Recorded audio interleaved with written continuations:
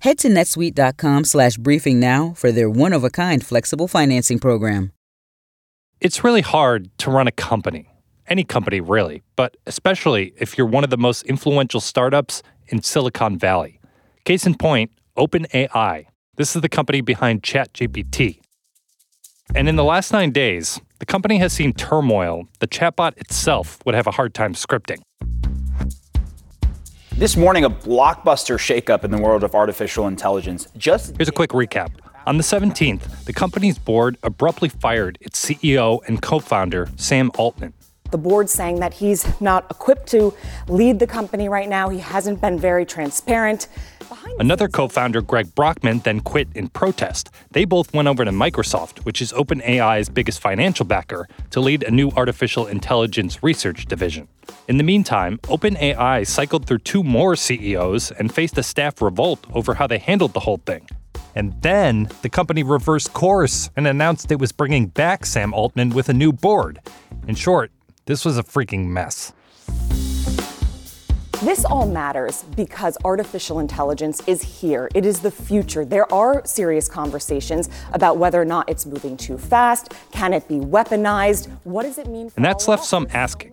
If a company like OpenAI can't execute basic HR moves correctly, why should they be trusted with technology that promises to reshape how we live and work? That question is on my mind as we start a week that will see the beginning of the annual UN climate conference known as COP. COP28 will be held in Dubai, and while the stakes are always high for these conferences, recently the warning signs of climate change have been flashing brighter than ever. For example, the Earth's global temperature was recently 2 degrees Celsius hotter than pre-industrialization levels. It hit the mark only briefly, but that 2-degree limit is the big red number scientists say we have to avoid at all costs if we want to continue living on this planet. This year, the last 12 months, hottest in the last 125,000 years at least. We've shattered every record imaginable, so the trend line is unmistakable that the planet is overheating. So, as world leaders gather around the table to talk about solutions, is AI a possible answer? My guests this week are CNN's Claire Duffy, who covers business and technology, and CNN's Rachel Ramirez, who's on our climate team. We're going to talk about the possible uses for AI in the fight against climate change and why it could actually exacerbate some all-too-familiar problems. From CNN, this is One Thing. I'm David Rind. I guess I want to start here. We've covered AI on this show before, and a lot of the conversation has been around these dark warnings about how it's going to, steal jobs, fuel disinformation, and maybe one day rise up against the human race, depending on who you talk to. So why are we talking about it as a potential tool to help fight climate change, which actually does have these end-of-the-world type stakes attached to it? Well, first, it's definitely not a silver bullet, right, to our enormous climate problem. But just to set the foundation, the bottom line is we're seriously running out of time to really shift the trajectory that we as a planet are heading to avoid irreversible harm. So the science is really showing that a lot of the pollution that we've emitted as a society is already locked into the system, meaning that a lot of the consequences that we'll see are now inevitable. It's like baked in, it's going to happen. Yes. And so it's those emissions that we can still kind of dial back that we really need to address and work on. So we need all the updated science, all the big data, and all this cocktail of solutions to really get back on track. Yeah, I think it's that speed part that Rachel's talking about. AI has these massive predictive capabilities. It can process these huge amounts of data much faster than traditional computing. With conventional computing, what you're doing is essentially saying, here's this selection of data, here's this input, please give me this specific output. With AI, what you can do is say, please consider this whole universe of information and tell me what I should be thinking about it and what questions I should be asking about it. It's meant to sort of reason in a way that a human could. And some of the folks that we talked to said that it actually, part of the acceleration that can happen here is you remove people from the equation in some ways. You say the constraints of the human brain. Yeah, you don't have to have researchers who need food and sleep. Humans can't be removed from the equation altogether, but you can say, here's 100 years worth of data on, 100 different things. Please tell me about this. What kinds of questions should we be asking to direct our research? So what are some potential real-world examples of how AI can be used in this space? So climate science experts say there are essentially like three main buckets to think about in terms of trying to address climate change, and that AI can help with all three. So in the first bucket, you have trying to change, as Rachel said, our current way of operating so that we don't make things any worse. And so we learned about this one example. Google's DeepMind Research Institute is using artificial intelligence to sort of predict the availability of wind energy. They trained this AI model on weather forecasts and historical wind turbine data, and it was allowed the system to make advanced commitments of wind energy, to know when that wind was going to be blowing. And in that way, it made the wind energy more valuable. So that's an example in bucket one, but what about figuring out how to mitigate or reverse the impacts of climate change? So for mitigation, a really key part in that is just thinking about how we can expand our climate science research. So there's this scientist that I talked to named Anna, based in Alaska, and she's studying how permafrost melts in the Arctic. So she's using AI to now make seasonal forecasts on permafrost melt instead of predicting sort of the typical 100-year timescale that a lot of climate researchers do. And so in this way, it analyzes the historical data, the present data, and also kind of analyzes all the future scenarios of what will happen if the world emits X amount of emissions. And so what about, you mentioned adapting to the effects of climate change that are already here. How is AI influencing that area? So one of the people that we talked to is this founder of a startup based in Silicon Valley called Climate AI. And Climate AI is basically developing this tool using artificial intelligence to evaluate how exposed crops could be to warming temperatures over the next 2 decades. Yeah, so it's basically start with my story. I mean, I come from a very small town/village in the north of India. And this guy, Himanshu Gupta is his name. He grew up in a small village in India where drought was often a familiar visitor. Whenever there was drought, my mother would, take all of us 4 siblings and for like a 1 kilometer walk to the nearby river. So that basically inspired him to kind of develop this tool.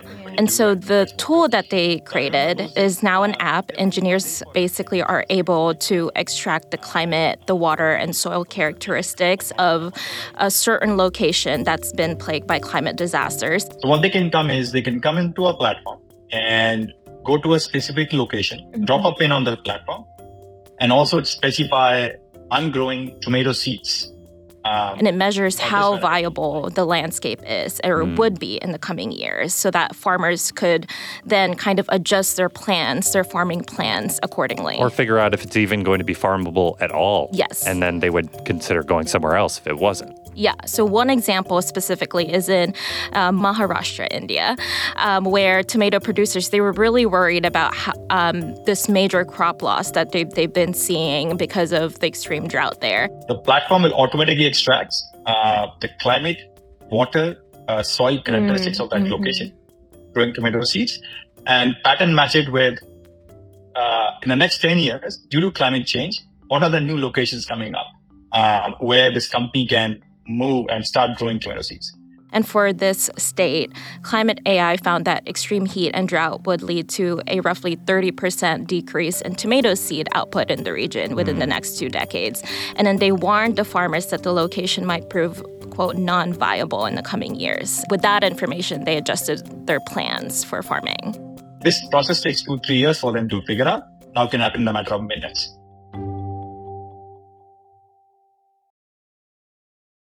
This episode is brought to you by Shopify. Forget the frustration of picking commerce platforms when you switch your business to Shopify, the global commerce platform that supercharges your selling wherever you sell. With Shopify, you'll harness the same intuitive features, trusted apps, and powerful analytics used by the world's leading brands. Sign up today for your $1 per month trial period at shopify.com/tech, all lowercase. That's shopify.com/tech. So that all sounds pretty great, honestly. But like I alluded to at the top, AI is like extremely unregulated at this point in time. And lawmakers have a hard enough time, especially in this country, passing climate policy without any other tech considerations attached to it. So just how willing are the people in charge of making these important decisions going to be about embracing this as a possible solution? So COP is in Dubai this year, and there's going to be a lot of contentious issues that will be on the table that will be negotiated upon. And one of the things that will be at COP this year in the first few days will be this thing called the Climate Innovation Forum. And it's basically a curated selection of different tech themes, including big data and artificial intelligence, which I assume will intersect with a lot of the discussions on climate solutions at COP. Yeah, and I mean, I think beyond even climate change, we've seen huge adoption of this AI technology. It's happened even faster than proponents of the technology thought that it would. It's really been exploding. And then, you know, as you said, David, you start to see these regulators go, oh my gosh, we need to wrap our heads around this. Yeah. There are lots of things for them to think about. But one thing that hasn't been talked about as much in terms of regulation that climate scientists say is really important to consider is the potential impact of AI on the environment. There are all of these possible benefits that AI could have in terms of the fight against climate change, but at the end of the day, the thing that makes AI work is essentially these warehouses of really powerful computers.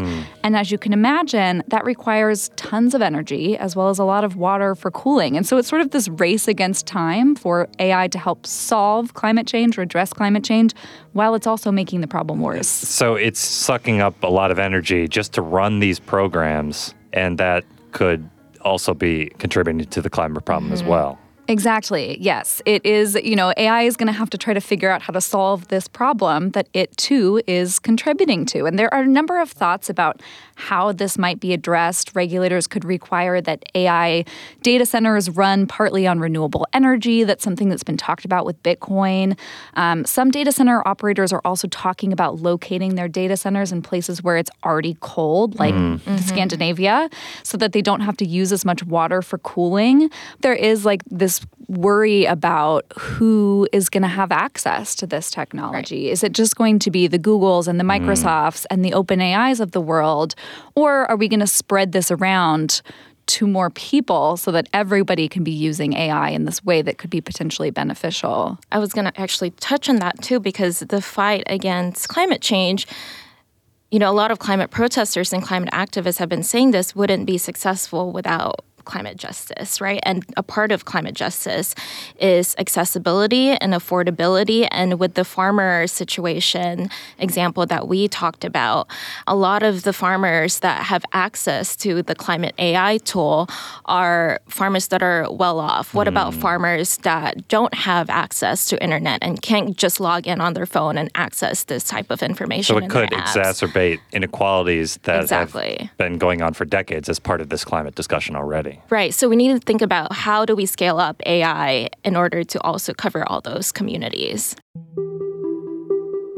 And I think to sort of just bring us full circle to the beginning of this discussion, David, you were talking about these sort of apocalyptic predictions that people are making about AI. And there are concerns that those kinds of conversations, the saying there's going to be a computer revolution that takes out humanity, are actually distracting from these much more immediate and real concerns and conversations that people should be having about how this technology is being used and who has access to it. Thank you both. Appreciate it. Thanks. Thank you. And if you want to read more of Claire and Rachel's reporting, you can check it out at CNN's Road to COP, which is online right now. We'll leave a link to it in our show notes.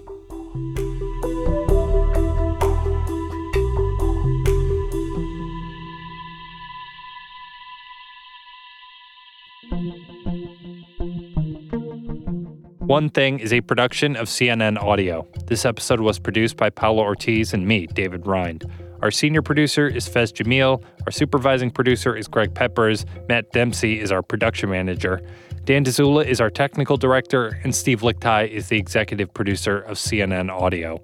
We get support from Alex Manasseri, Robert Mathers, John Dianora, Lenny Steinhardt, Jameis Andrews, Nicole Passaru, and Lisa Namaro. Special thanks to Haley Thomas, Lindsay Reed, and Katie Hinman. We'll be back on Sunday with another episode. Talk to you later.